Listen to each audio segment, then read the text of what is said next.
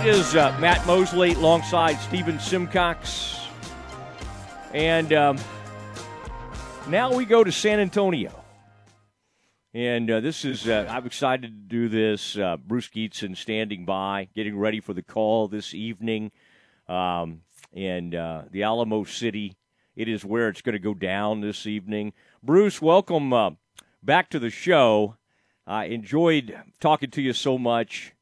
And I wanted to have you back as we continue this march toward hopefully the Final Four.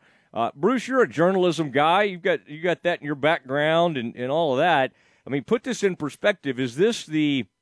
I mean, people have called this maybe the greatest day in Baylor. I mean, you can't top a national title, 3 national titles, but when you factor in the men and the women, this is a pretty awesome experience. Back-to-back Elite 8 games. I'm sure there's been something sort of close to this over the years because both programs have done well. But, Bruce, this feels really big.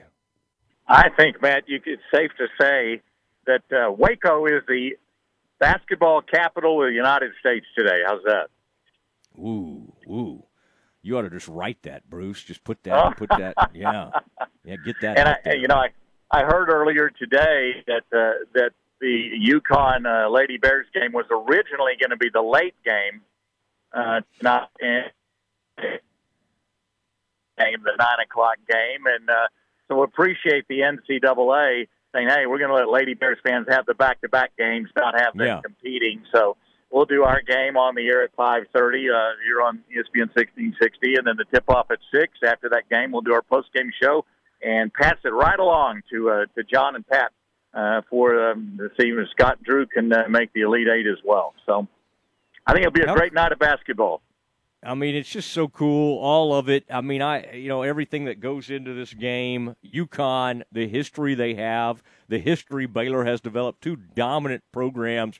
Bruce, I don't want to get too hyperbolic. We try to avoid that in journalism, writing, and all that kind of thing. But, I mean, I just tweeted something about, Bruce, this being, it really has become, it's not like they play all the time, but that almost helps the rivalry. The build-up to these things is monstrous. And we hadn't had a lot of time to think about this, but now that it's here, put this in perspective. I mean, UConn and Baylor, is there any – I don't feel like there's any bigger rivalry in the women's game at this point, and it's pretty I think it's one of the biggest rivalries in all of college basketball.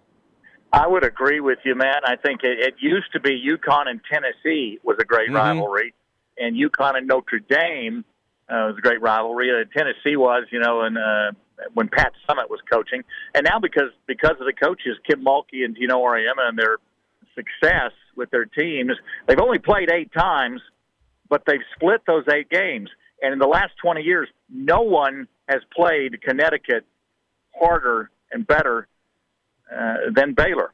4-4 in these games, and it's been a roller coaster ride. UConn won the first 2, then Baylor the next 2. UConn games 5 and 6, and Baylor games 7 and 8. The very first time these 2 teams met back in 2010 was here in the Alamo Dome. And it was in the semifinals of the Final Four, and UConn won that one by 20, and that's been the biggest spread on any of the 8 meetings. But man, it's a game that everybody, when they looked at the bracket, and Gino said, "How's that? Baylor and UConn in the same bracket before, so one of them won't get to the Final Four."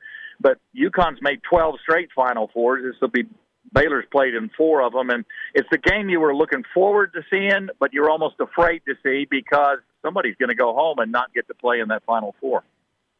Bruce Gietzen joining us, and he will be calling this. And I did see Bruce at Dejanay Carrington tweeted, what's the math on this? Did you see ESPN's BPI had UConn with like a 23% chance to win it all, and Baylor's next.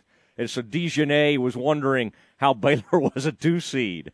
So the Stanford grad doubting the math, wondering about the math, or wondering about the seeding, more importantly. I don't think she doubted the math on that one, but it's really fascinating to me. We're talking to Bruce Gietzen, the voice of the Lady Bears, going to call this thing tonight from San Antonio with Maggie. Stephen Simcox, go ahead, sir. Bruce, how have you seen the development? I mean, I know she's been a great player all year, but it just really feels like NaLyssa Smith has become an incredibly efficient scorer down the stretch here in the season. Steven, I think she made it a goal of hers to take a leadership role on this team early in the year. You got to remember, it was Kalani Brown and Lauren Cox getting all the attention, literally and figuratively, on the defensive side, and then NaLyssa had to get accustomed to that role of being the focus of opponents' defense. But she took that upon herself to do that and excel and get more aggressive and take a leadership role. She scored in double figures in all but 2 games this year, and one of them she scored 9 points, and she's been incredibly consistent. And then, 11 for 11 the other night from the field. That's not an accident, and they weren't all chip-ins and layups. They were some outside shots, 12, 15-footers. She even made her 3rd three-pointer of the year, and I think she's deserving in all those Player of the Year awards she's getting. She's just excelled. Now, we get Queen Agbo to continue her good play. Carrington will be a key. Moon Urson is scoring 10 more points a game in the postseason than she did in the regular season. So you've got a lot of things clicking.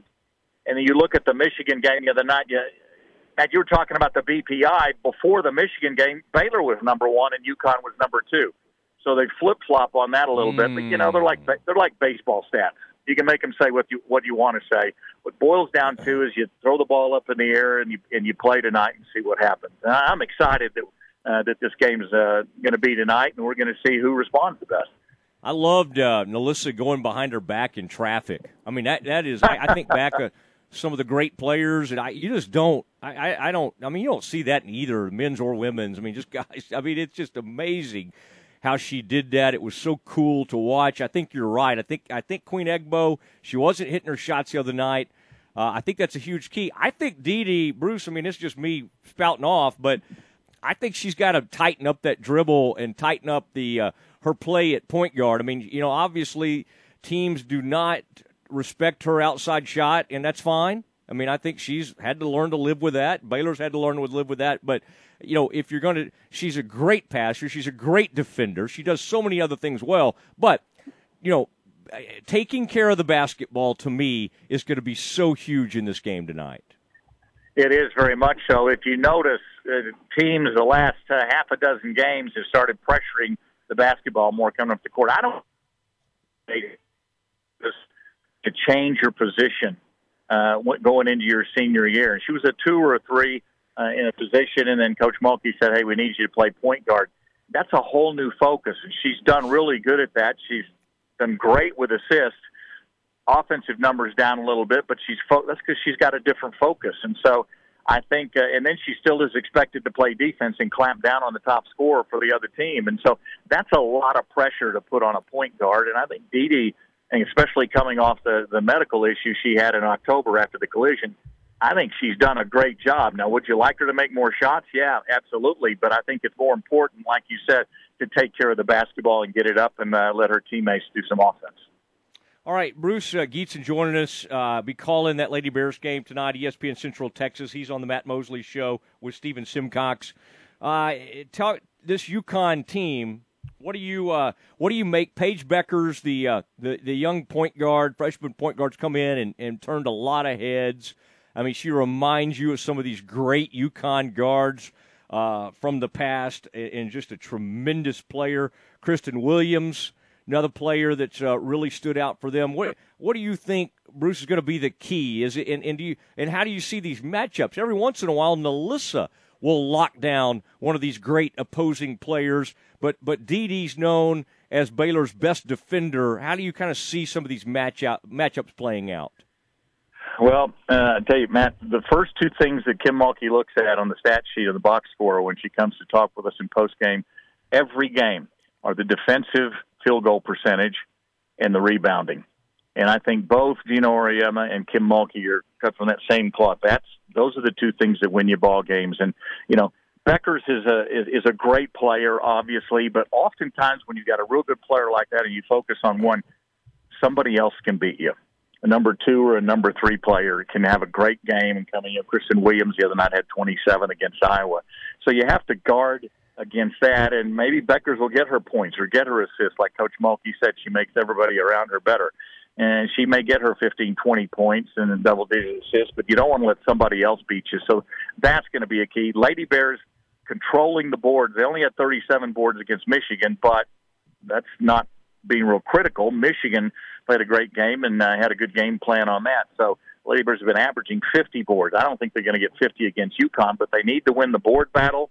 And UConn historically has had a tough time making shots when they play Baylor. And Gino Auriemma knows it. They've got to hit some outside shots to win this game, and you can say the same thing about the Lady Bears. Boy, this is fun. I mean, Bruce, you gotta kind of pace yourself. I mean, you're getting closer to game time. I mean, I just cannot, getting to call something like this. I know you appreciate it, and it's just such an awesome opportunity and that kind of thing. Do you think Gino and Kim over the years? I mean, have we had some hatred there at all? Not true hatred, but have we had some? I mean, where are we in that relationship, do you think? I mean, is it just kind of one of extremely high respect, but not like love, great friends? Where are we in that relationship? I think it's just a very strong mutual respect for what they've accomplished in basketball. And Gino Auriemma loves coming to Waco and playing the Lady Nation. Showing what he's done for women's basketball. He says, I don't get that from my home crowd. He says, I love it. And Kim is appreciative that the home fans do that as well, and I think she's appreciated up there. Really, guys, you've got two of the three winningest active coaches in college basketball on the court tonight, and I'm saying three because Tara Vanderveer is in there as well. But, I mean, there's just history on both sides and really legendary coaches when you come down to it. I think Baylor's done awesome with 3 national championships.